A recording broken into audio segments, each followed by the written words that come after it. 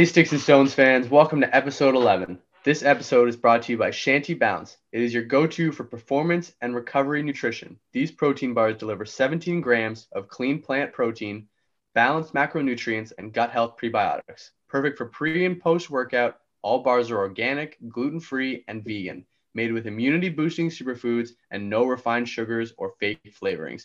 Maximize your performance and recovery faster with Shanty Bounce. Click the link in our bio to order yours today and make sure to use the promo code STONES20 for 20% off your order. Doesn't get better than that.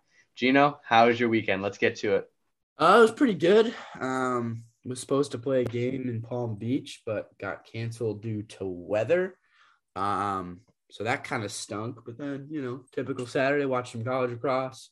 A lot of weird games that we'll touch in later in the episode. But, another weekend, another time you're looking at all the scores and just scratching your head and you're watching lacrosse. It just doesn't make sense.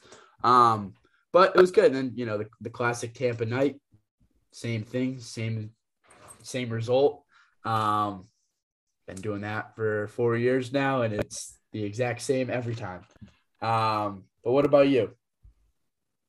Yeah, it was good. I mean, I had supposed to have coaching on Saturday, but canceled due to some crazy storms rolling through Florida like it always does. So that was unfortunate, but again, I got to kind of sit on the couch and be a bit of a bum and get to watch more games than I usually do, which is good. But yeah, overall, it's good. Ended up having some people over to have some drinks Saturday night, but Gino was too busy in the Tampa brainwash, so he was headed back out to the big city. But yeah, it was a good night. We had a few too many, but at the end of the night, it's always fun. You guys were doing like VR golf, I heard, right? Yeah, we started betting on, and we were playing like Wii Golf and fucking VR golf, and that shit's crazy. That Oculus thing is ridiculous. Yeah. I mean, I never really thought that it would be like that good. I've never tried it, never really had interest in it. But honestly, I'm very impressed with the realistic ability of that thing, and I think I'm better at VR golf than I am at real golf, which isn't hard. But I think I could actually make a run at something on that thing. Shan for the 2024 VR Masters. No, that thing is sick. I have yet to try it, but I've seen people like do it, and everyone's reaction is always the same. And it's just like if they get a lacrosse game on that thing, I will buy it and I'll bring it to tournaments. I'll let kids use it. Yeah, that would be sick. That would be so sick. So Oculus, get on that. It's just you just have your phone connected in there, right? Like you just put your phone. Yeah, you have like your phone, or you can connect it. If you have like an Apple TV, you can connect it to your TV. So then when people are playing, you can see what they're doing.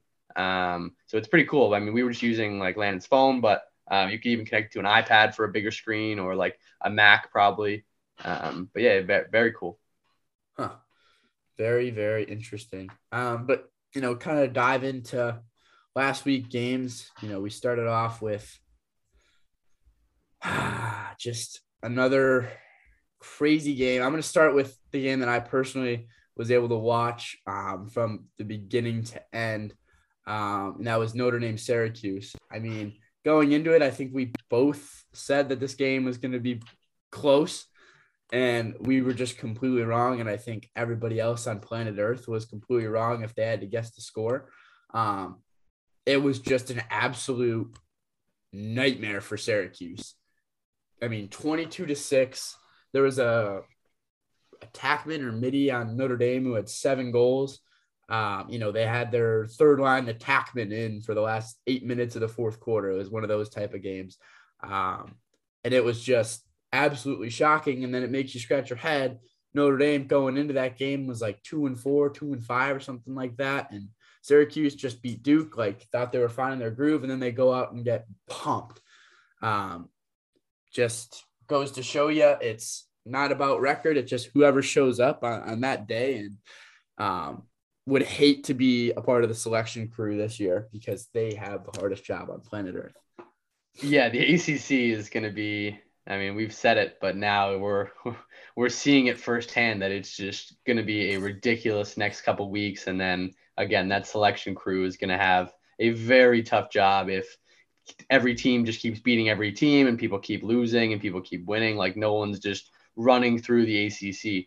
Like it's going to be a huge tiebreaker unless someone decides to go on a run here and just keep their win streak going and not taking an L. But I think it's just going to be like Notre Dame beats Syracuse. Syracuse is going to beat UNC, and Duke's going to beat Notre Dame, and Notre Dame's going to beat someone else. Like it's just going to be everyone winning and losing. It's just going to be a madhouse at the end of conference play. But again, it wouldn't be college lacrosse if it wasn't like that. So it's exciting, and it makes it a little more interesting for sure. Yep, absolutely. And then, not a huge upset, but Ohio State was obviously favored, but they won by 9 over Penn State. Penn State really struggling this year. I haven't really seen them consistently put together wins. So curious to see how they finish out here, but Ohio State sneaky. We watched them play live, and Jack Myers is just disgusting, and I think they can make a little bit of a run come the NCAA tournament. And then another game that I kind of was like, all right, Yale's coming back. Yale beat Penn 12-11 in OT. I mean, Penn was somebody that I had been very fond of. I think that they're a phenomenal team, and Yale kind of stringing together a couple wins. And, the Ivies going to be scary. I mean, they haven't played, a full season since 2019. Those sophomores that are, balling out for them, this is their first year of college lacrosse. I'm curious to see how, come NCAA tournament time, this is their first experience. You don't have any veterans to kind of lead the way, as well as, from a sheer strain on the body. They haven't played a competitive college season yet. We'll see how their bodies are able to hold up. That's half the battle when it comes to, that late stretch of games. But as of right now, they're playing phenomenal lacrosse, and I hope they break through. Yeah, I'm high on the Ivies for sure. I think that, again, my only worry is very similar to yours, is that they just won't be able to kind of battle through like the longevity of what an NCAA tournament is. Like just starting off with how tough their conference is right now, like the next like 3 weeks are going to be a battle in their conference. Yeah. So they're going to be taking a beating. Like every game is going to be a 1-2 goal game. And they're going to be rolling deep with their guys. So I think that is going to be their true test, is if they can kind of be mentally tough and actually have the endurance to finish all the way through. But other than that, very impressed with everything in the Ivies, but even with Yale over Penn, we were leaning Penn's way for sure, and we've been on Penn for a while. So very, very good win for Yale. I'm excited to watch the rest of the Ivy season pan out. Yeah, absolutely. And Dartmouth sneaky. They only lost to Cornell by 1. They've kind of have a lot of 1-goal losses on their resume.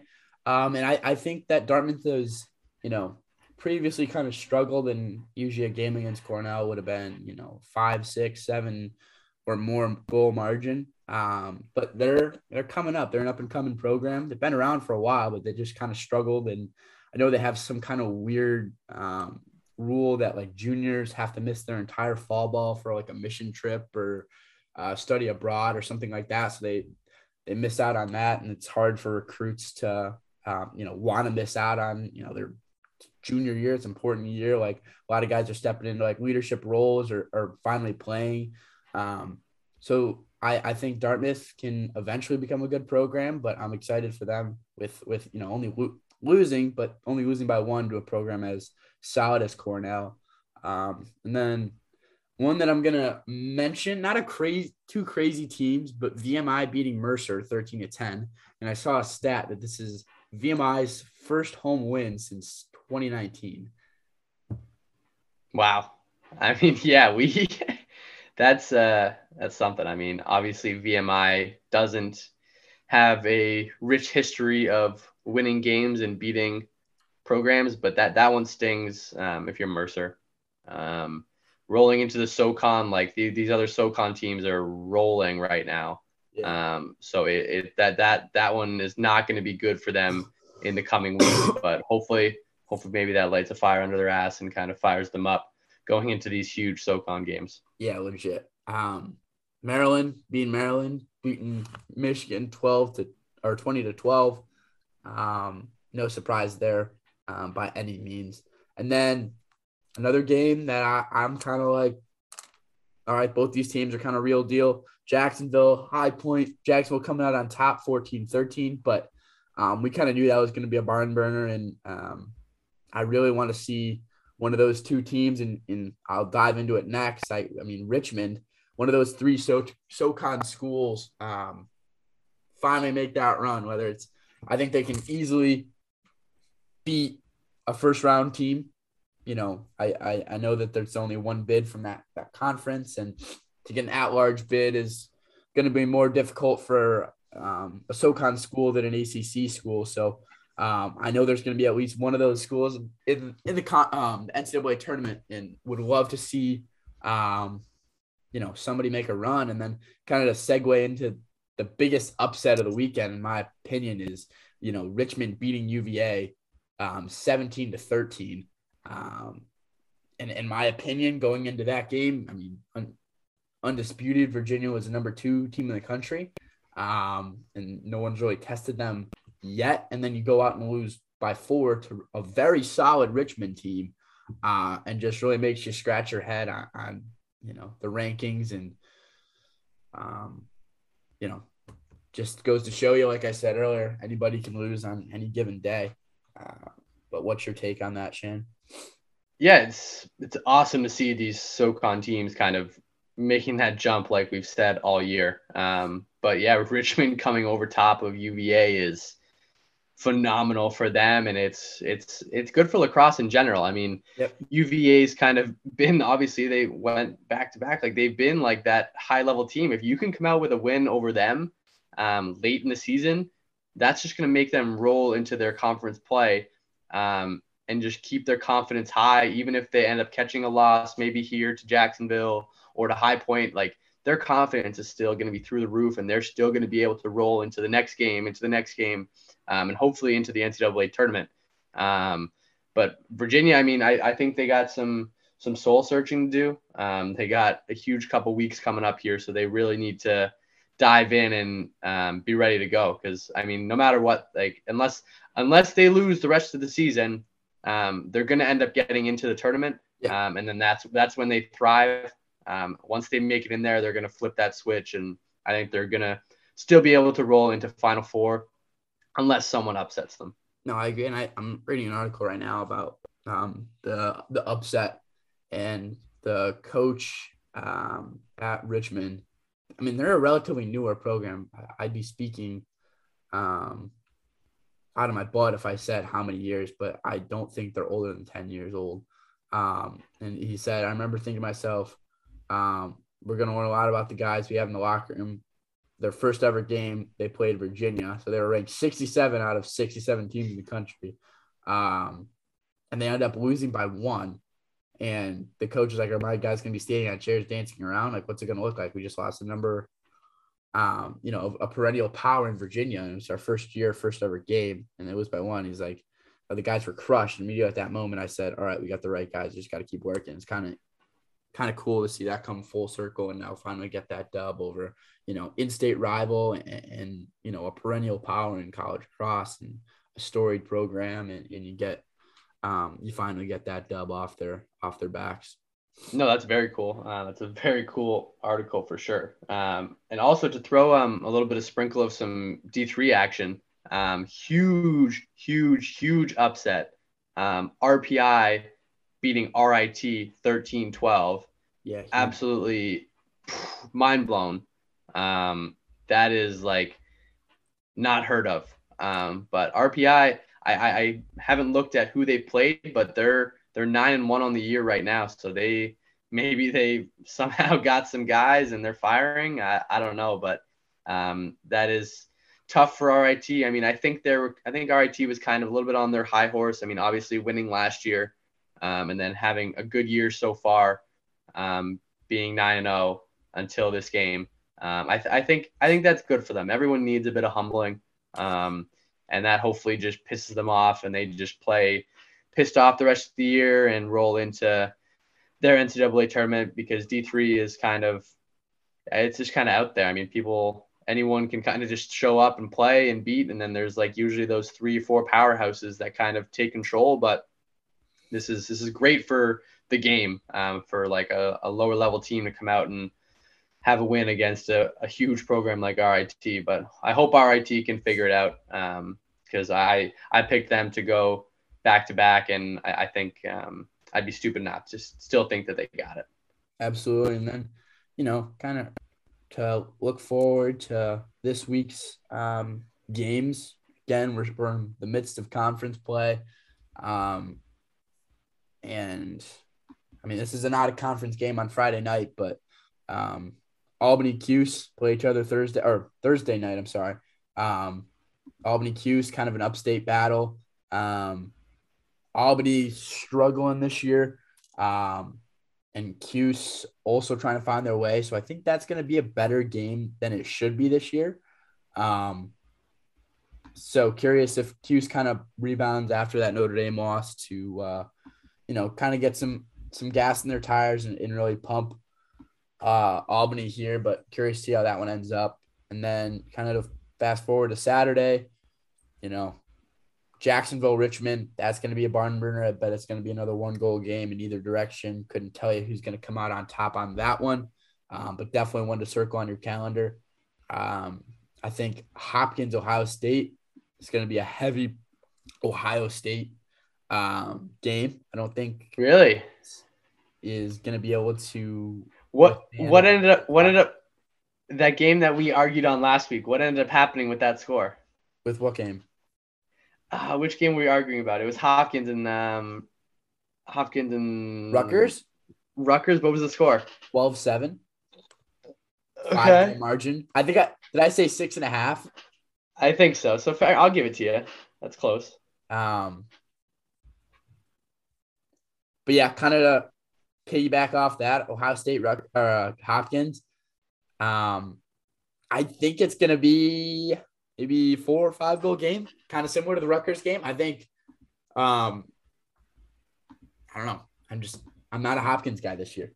I can see that. I mean, I get it. I get why you're not alone in thinking that. A lot of people think that, and like sometimes I also think that. But I don't know. It's at the end of the day, it's still Hopkins, and they still, I don't know. They still have the potential, and they have absolutely enough players that can do it. They have some big name guys that can do it. It's just they just got to put the pieces together, I think.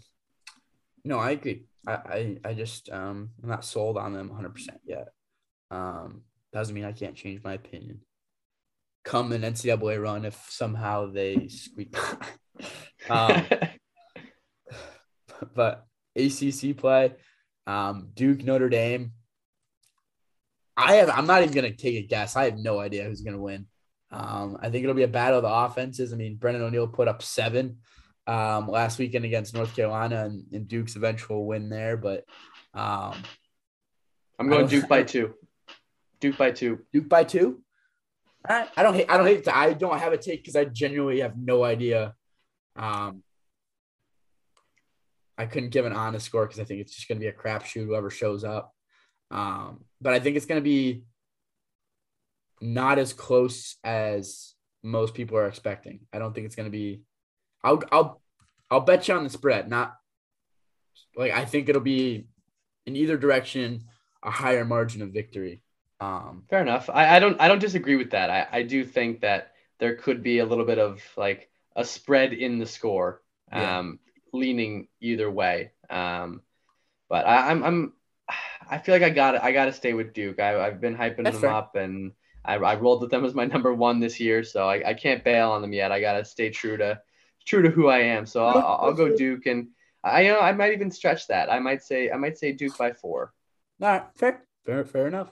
And then another ACC play game in UVA UNC. Both teams coming off of losses. UNC kind of on the struggle bus, as a lot of teams are. 7-3. The record doesn't really show it, but they don't have any like crazy big wins over, any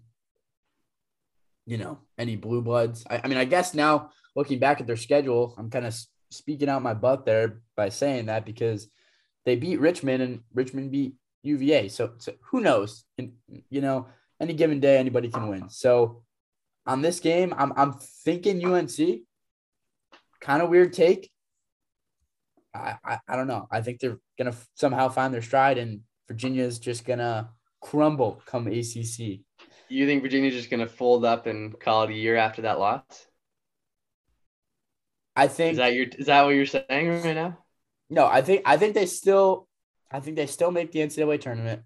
However, I think that they're gonna squeak by because they're gonna go through the gauntlet of the ACC and not get as many wins as expected. And then they're gonna somehow find their way to championship weekend as they always do. But I'm gonna go UNC on this game. I'm going UVA by 3. Yeah. I think over on paper they are the better team, and they've had some better wins this year. And I think them coming off that loss is kind of going to flip the switch for them. Obviously, their only other loss was to Maryland, I believe, which obviously is who are killing it right now. So that's not the worst thing. But yeah, I think that one stung a little bit more to them, and it's going to make them realize that we need to wake up. It's time for ACC. It's time to, this is where the train needs to start rolling, and we need to keep the train moving steadily into the NCAA tournament. They can't keep going down because then they're going to be too down in the dumps when the NCAA tournament starts, and that's how you get upset. So I think they roll over UNC by 3. Fair enough. And then my final game that I have circled on the calendar, Maryland Rutgers. I think Maryland undisputed number 1 team in the country. No one's really been able to really test them at all. And Rutgers been a team that's absolutely rolling. They did phenomenal in the transfer portal. They're a very solid team, and I think they're going to have a very good tournament run. Even if they don't win the Big Ten tournament, I think they're going to get in without an automatic bid. So I think this game, I think Maryland's going to win, but I think it's going to be a 1-goal game. I think it's going to be a 1-goal game. Yes, I think it's going to be a much better game than I wouldn't say as expected, because I think the entire country would not argue with Rutgers being a very solid team. But yes, I think that I think it's going to be a 1-goal game. Yeah, Maryland. Fair enough. I mean, I think I agree. Rutgers has been firing, and they're continuing to fire, but at the same time, I think Maryland is just they're in their own category. I do think that there is possibility for Rutgers to kind of play like a grimier style game and kind of make Maryland uncomfortable and put them in situations that they don't like. But at the end of the day, if Maryland has the ball on offense, if they have a 60% possession rate, they are going to score every time.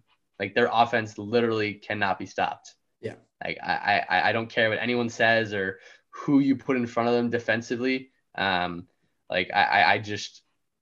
know Kirsch is going to make saves, but at the end of the day, that offense has too much firepower for me to go against them. I'm saying Maryland by 5. Fair enough. I don't hate that take. I mean, it's really hard to ever argue against Maryland in any year, let alone this year where they've just absolutely rolled everybody. And I think that, when push comes to shove, we're looking Memorial Day weekend. I think that Maryland team has a chance to go down in history as one of the best evers if they kind of continue on this trajectory. And I think the best example of just how talented and deep they are is Bubba Fairman. We've talked about it on a bunch. Just a starting O-mid, getting switched to D-mid after 4 years of being, an All-American first-line midfielder for them. And I think that just speaks volumes of just how deep this team is. Yeah, for sure. No, there's no stopping them, in my opinion, at all. But on that note, I mean, another great week coming up, and another great episode, and another great interview. We got Troy Reh coming up for you guys. Albany legend and now Chaos PLL champion. So it was a great interview talking with him and learning a little bit about his career and his story about how he got into lacrosse with his brother. But yeah, stay tuned with Sticks and Stones. I mean, we got a crazy like 3 weeks coming up here. You guys aren't going to want to miss our next three after we roll with Troy Reh here. It's going to be fun. You guys aren't going to want to miss our next three. So stay tuned. And I hope you enjoyed this week's interview with Troy Reh. This interview is brought to you by Quench Gum. The new and improved Quench Electrolyte Sports Gum is packed with electrolytes and bursting with flavor. It acts fast to quench your thirst and help with dry mouth.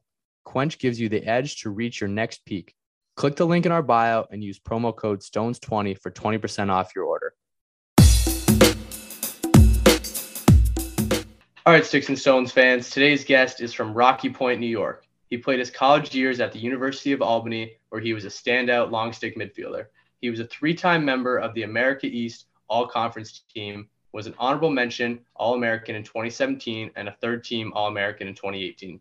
Right out of college, he was drafted 27th overall by the New York Lizards in the MLL college draft. In 2019, he made the switch to the PLL, where he was picked up by the Chaos, which turned out to be awesome, as he is now a PLL champion. Please welcome Troy Reh. What's up, man? Thanks for coming on. What's going on? I appreciate you guys having me.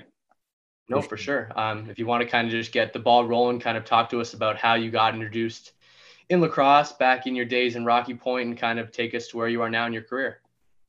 No, definitely. So growing up, I played every sport, actually besides lacrosse. I started playing lacrosse last. So I started playing in 5th grade. I have a twin brother as well, so me and him both started playing then. My dad was a big-time lacrosse player out of Rocky Point. He played at Adelphi when they were D1 back in the day, beat Syracuse and the Gate Brothers and stuff like that. So he just really never wanted to force us into playing. He kind of wanted us to just kind of find the love for it that he had. And then obviously started playing in 5th grade and kind of fell in love with it there. Played travel, obviously middle school, high school, and then committed to Albany my junior year with my brother. Then played 4 years there. Went to a Final Four my senior year, first time in school history, which was pretty cool. Then was fortunate enough to get drafted to play for the Lizards, a hometown team on Long Island. Obviously going to a bunch of their games, something I always dreamed of, especially playing at the professional level. And then Paul and Mike Rabel started the PLL, so got offered to play in that and just couldn't turn that offer up, and decided to join the PLL. Got picked up by the Chaos, and then obviously won this past year, which was obviously awesome. And then actually just signed a new 2-year contract with them last week. So excited to kind of be back with them.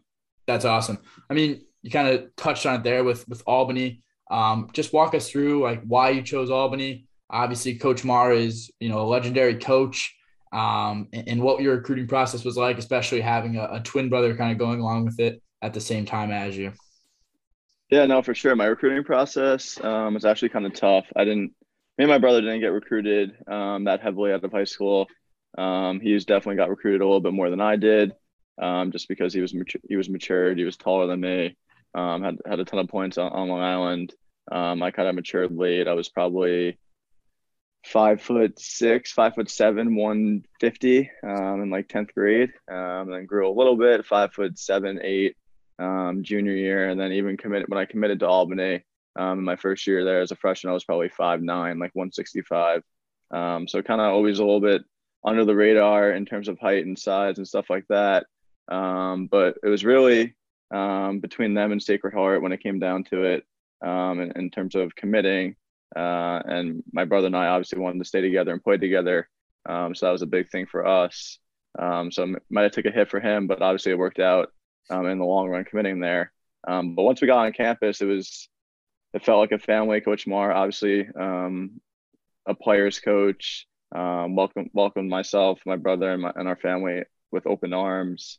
Just an awesome guy, great coach. So it was definitely a no-brainer in terms of the decision there. And like I said, obviously it worked out. Very successful career there. Went to the NCAA tournament all 4 years. Lost in the quarterfinals 2 years, and then obviously my senior year made it to the Final Four, which was another just an amazing moment, going to them all growing up, and wishing playing in one of them, and then finally having the chance to play, and it was a surreal moment for sure.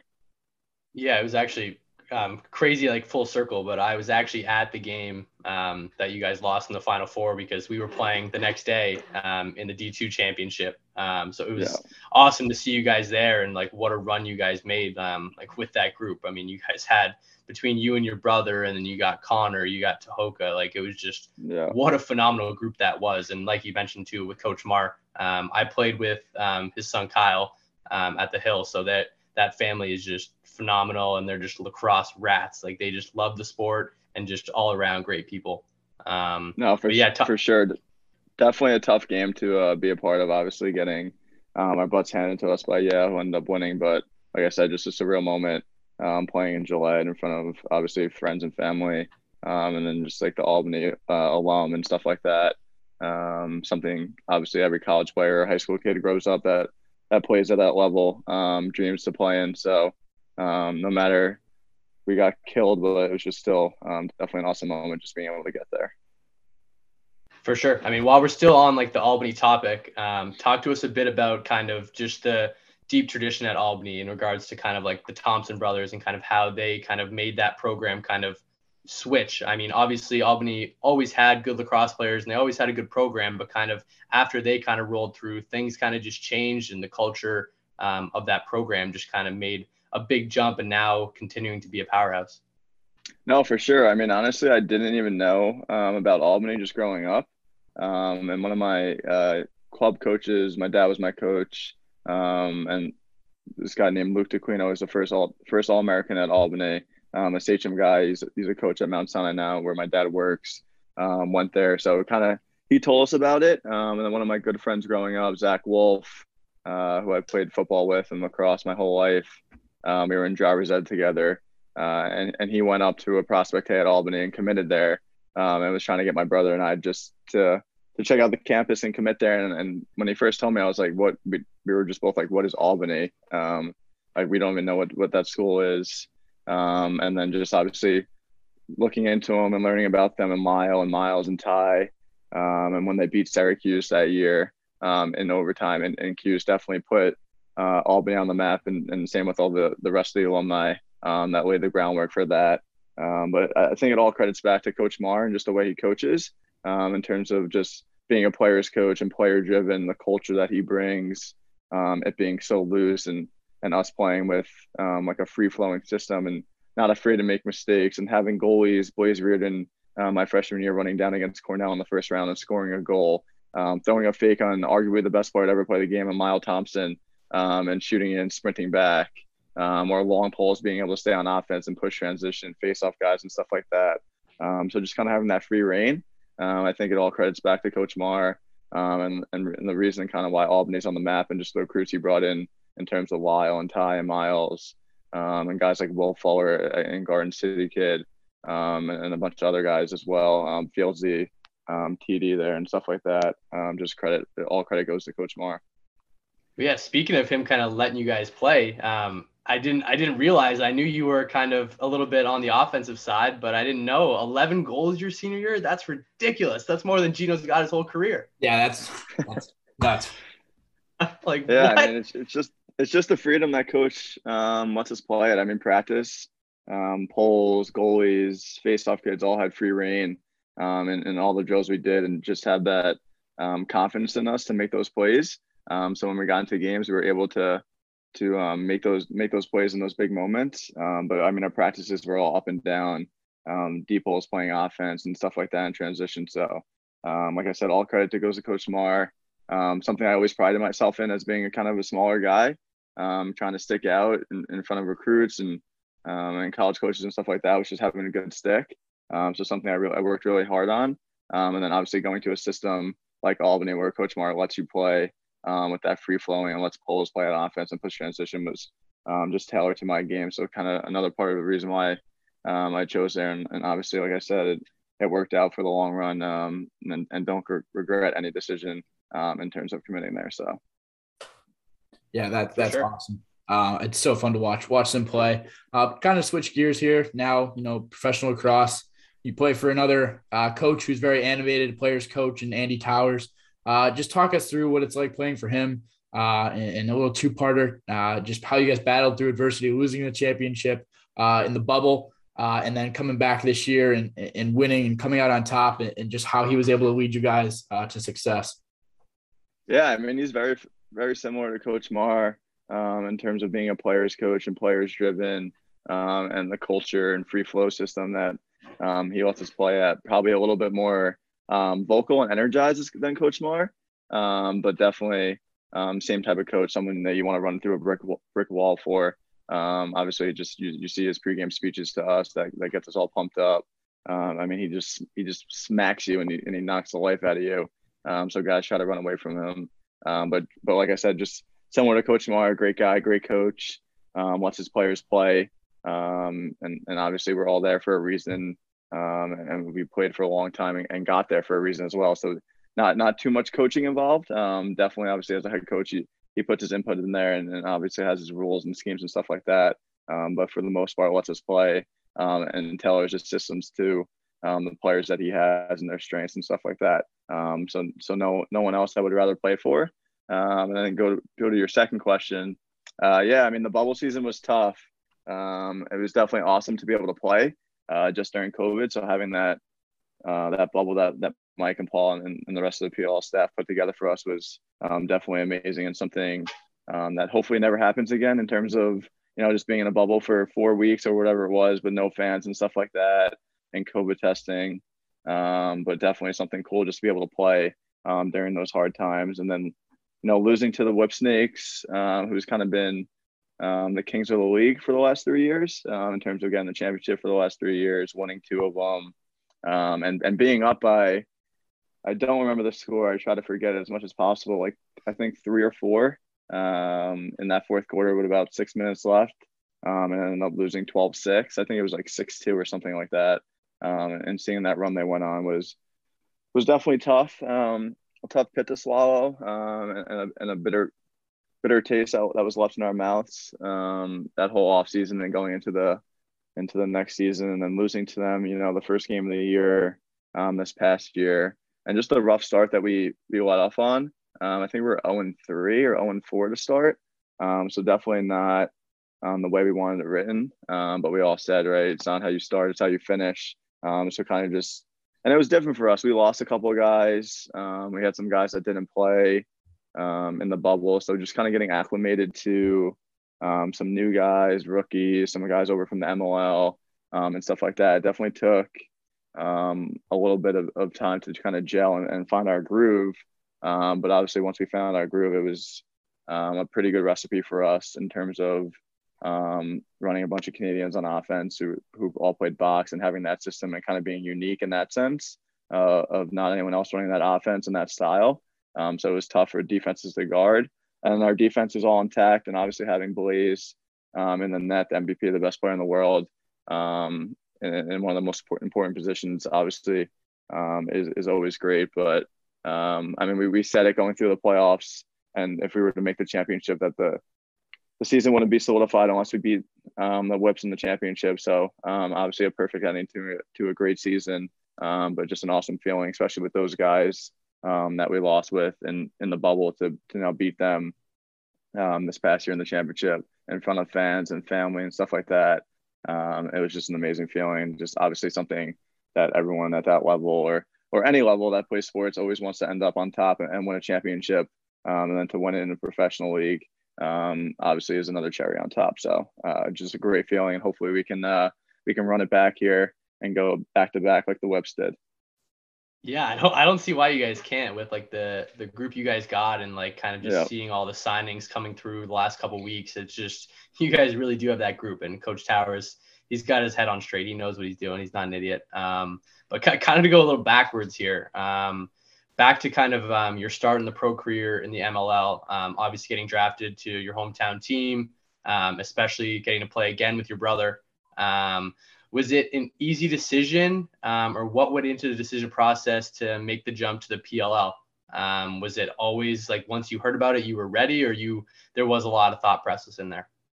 No, I mean, there was definitely a lot of thought process in there, especially just for me, obviously only playing 1 year in the MLL, and then now all of a sudden a new league started, and just I guess just the fear of the unknown of both leagues, not knowing what the PLL was about. Obviously, you had Paul and Mike running it, great minds. Paul, one of the best players to ever play. You knew he was going to put on a good show and make this thing great. But at the same time, you're going against MLL, who's been around for so many years. So it was definitely a tough decision in terms of that. But it just came down to my end goal and the reason why I play is to play against the best and be the best. So just when I got that offer and I knew all those guys were going over, all Team USA members and some of the best guys in MLL, I just knew I kind of had to make that jump, just the competitive nature in me, and always wanting to strive to be great. And playing against the best was kind of, the main reason on why I went over and I worked my ass off to kind of get there. So almost betting on myself in terms of, knowing I can play with those guys and that competition and taking, my game to that next level was important to me and kind of why I made that jump over. So that's kind of why, I joined the PLL. For sure. Well, I mean, another kind of jumping everywhere here, but Yep. a little scenario that we asked some of our guys. We got a couple of them for you here, but first one, what is your all-time stick setup? Head, shaft, and mesh. Oof, that's tough. So I'm an Epic athlete, so I'm gonna go with Epic. I've actually started using the ID Vision this last year. I mean, I think Epic made it as like a beginner head for newcomers to the sport. And I used a prequel my first year and a half with Epic, and I decided to make the switch, and I'm happy I made the switch over. I love the ID Vision. It's a great head, durable. It's wide. I always used an offensive head growing up. I was always offensive minded. So a little hesitation in using it. But my brother strings all my sticks, so he strung up a nice one for me that I enjoyed and still use to this day. Obviously, have to string some more up for the season. But I'll go with that head, and then the shaft, obviously Epic. Just a Dragonfly, just the customization and the freedom and that stuff that they allow you to get with the shafts is something sweet, and you can express yourself in any way, whether the color, the writing on the shaft, the symbols. It's just a cool, creative little niche that Epic has there that's different from everyone else. So definitely, I would go with that setup.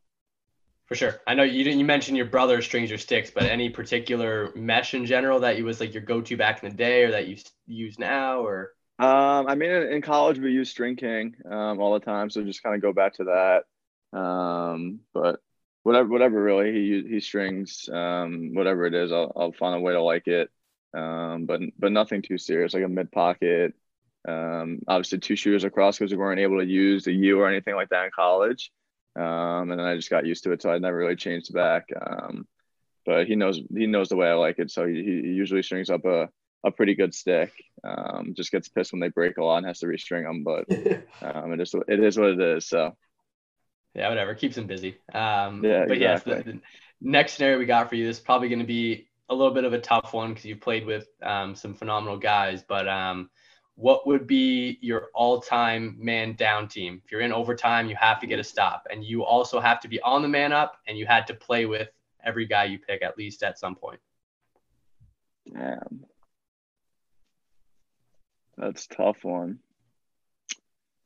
I have to name a goalie too. That's easy, but all right, I'll go with Blaze, obviously in goal. Then we'll go with myself, and then I'm gonna go with Jack Rowlett. Who else?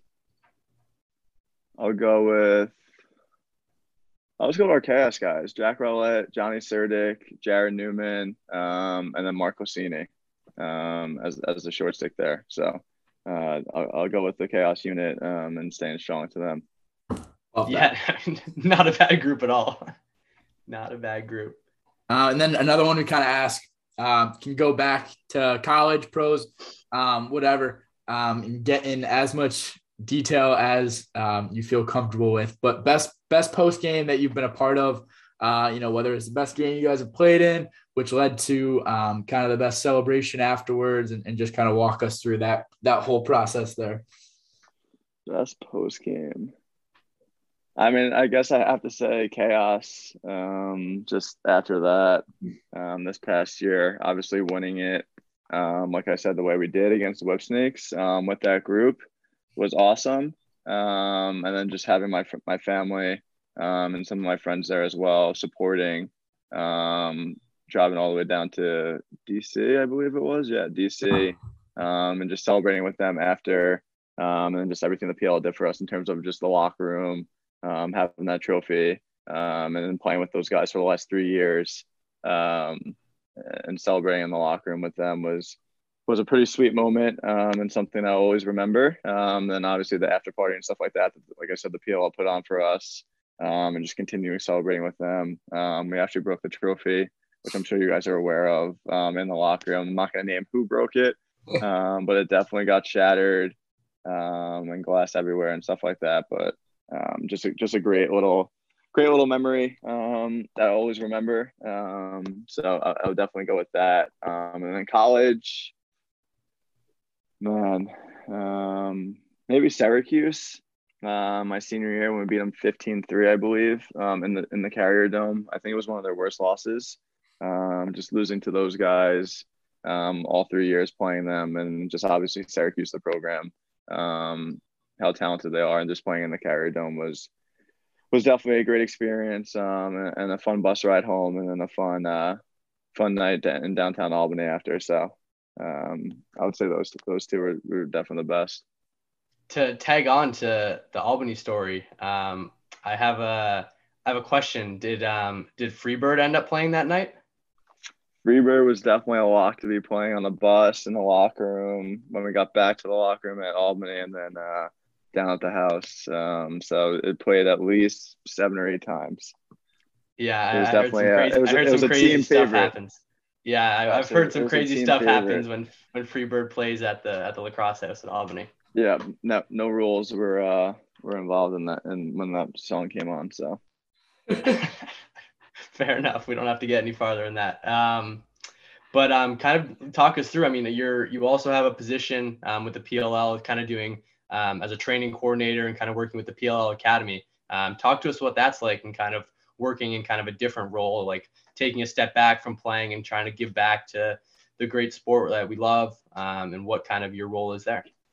No, for sure. It's definitely something I'm super passionate about. I'm definitely passionate about, obviously, lacrosse, but giving back to the younger generation, all the experiences and life lessons it's taught me, is just something that I'm grateful for, and I'm grateful for the PLL being able to give me that opportunity and that platform, to coach the next generation, and do all these different type of events in terms of clinics, camps, overnight stuff, and just all the players tours that we do, and just speaking to some of these younger athletes and just the parents of the athletes when we do Q&As and stuff like that, just sharing our experiences and how we got there, and the why of why we play and why we do this stuff. It's just great, and traveling, as well, seeing all these different states and communities of lacrosse, and how much the sport's really growing, and kind of being part of that, of helping the sport grow. It's just an awesome moment. And obviously at the end of the day, it's just seeing the smiles on some of these kids' faces, when we do these events, or they're outside for an hour and a half just playing and shooting and stuff like that, with their friends, and the laughter, is definitely a why on why I do it. But like I said, it's an unbelievable platform that the PLL put apart for us, and I'm just happy to be a little part of the sport growing, and giving back to the younger generation there. Yeah, that's awesome. And kind of to wrap things up here, kind of tag on with that point, do you have any future plans, whether it's Team USA or continuing to coach in that role with the PLL as that continues to evolve, as well as future goals for yourself? What do you kind of see yourself in the next 5 years or so? Yeah, I'm actually coaching at LIU, awesome. as a D coordinator with them. I got the job in January, so just been obviously with them for the last couple of months here, obviously in the season, So staying within lacrosse and coaching, and obviously giving back to not so much of a younger generation, but kids that are 4 or 5 years younger than me, or 6 now, whatever it is, and obviously playing at that level, and just seeing the dedication and just everything I went through, and just being able to correlate with them, and be on the same level as them in terms of mindset and stuff like that. Since I've only been 4 or 5 years out of it now, is something awesome. And then obviously Team USA is always a goal of mine. Hopeful to get an invite. I think the tryouts are this summer for the next summer's team, so hopefully we'll be a part of that. If I'm fortunate enough to get invited to the camp and the tryout, but that would always be a dream of mine to play for USA and wear those colors and that jersey for our country and stuff like that, and play in the World Games is something that I've always dreamed of, and definitely a goal of mine that I hope I can achieve for sure. So. Yeah, I mean, well, lastly, I mean, obviously you mentioned coaching college now, and mentioned as well that you weren't crazy heavily recruited coming out of high school. What advice would you give to kids right now going through the recruiting process and kind of working their way into trying to find a home and get into the college lacrosse game? Yeah, I mean, I think the biggest advice I could give is just don't rush the process. Enjoy it as stressful as it can be, and as much anxiety as it can give you. Just enjoy the process. It goes by so fast, and the 4 years that you play go by so fast, like a blink of an eye. People told me when I was a freshman that you'll be a senior in a blink of an eye. And I was like, there's no way. Like, this is gonna go so slow, and they were completely correct there. So just enjoying the process. Don't rush in making a decision. There's a home for everyone, and just trying to find the right fit, whether it's lacrosse related, family related, close to home, not close to home, academic related. You want to find the right fit for you, and there's tons of schools out there. Everyone will find their fit, but just don't rush the process. To go where you're going to feel the most comfortable for the next 4 years of your life. Obviously, you're there a lot, and it's like a second home. And just picking Albany for me, I love that place. I call it my second home every time I go back there, and I'm fortunate enough to play there for the last 3 years now. And now this summer in training camp, the first week in the PLL. So it's just awesome to get back there. And I don't regret any decision. I loved it there. I loved my 4 years there. My coaches, my teammates, the community was awesome. So just finding the right fit for you that fits your style of play, your what you want to study, your right fit, socially, academically, athletically is super important. You want to be somewhere that makes you happy and comfortable. So just don't rush the process. Enjoy it. It's a blast. It's why you do it. It's the journey that matters the most. And then everything outside of that, you build relationships and stuff like that. And obviously the accolades and the friendships and stuff like that. So just enjoy the process. Don't rush anything, and just make the most out of it. So. For sure. No, I couldn't have said it better myself. But so on that note, I mean, thank you so much for giving some of your time and talking with us and giving us a little insight on your background and kind of your career so far. Looking forward to watching you guys this summer. I mean, I think that there's no reason why you guys shouldn't run it back. So rooting for you guys. Definitely be tuning into all the games, and hopefully maybe catch up with you at a game this summer. Best of luck. No, for sure. I greatly appreciate you guys having me on. So thank you. Take care. Yep, you guys too.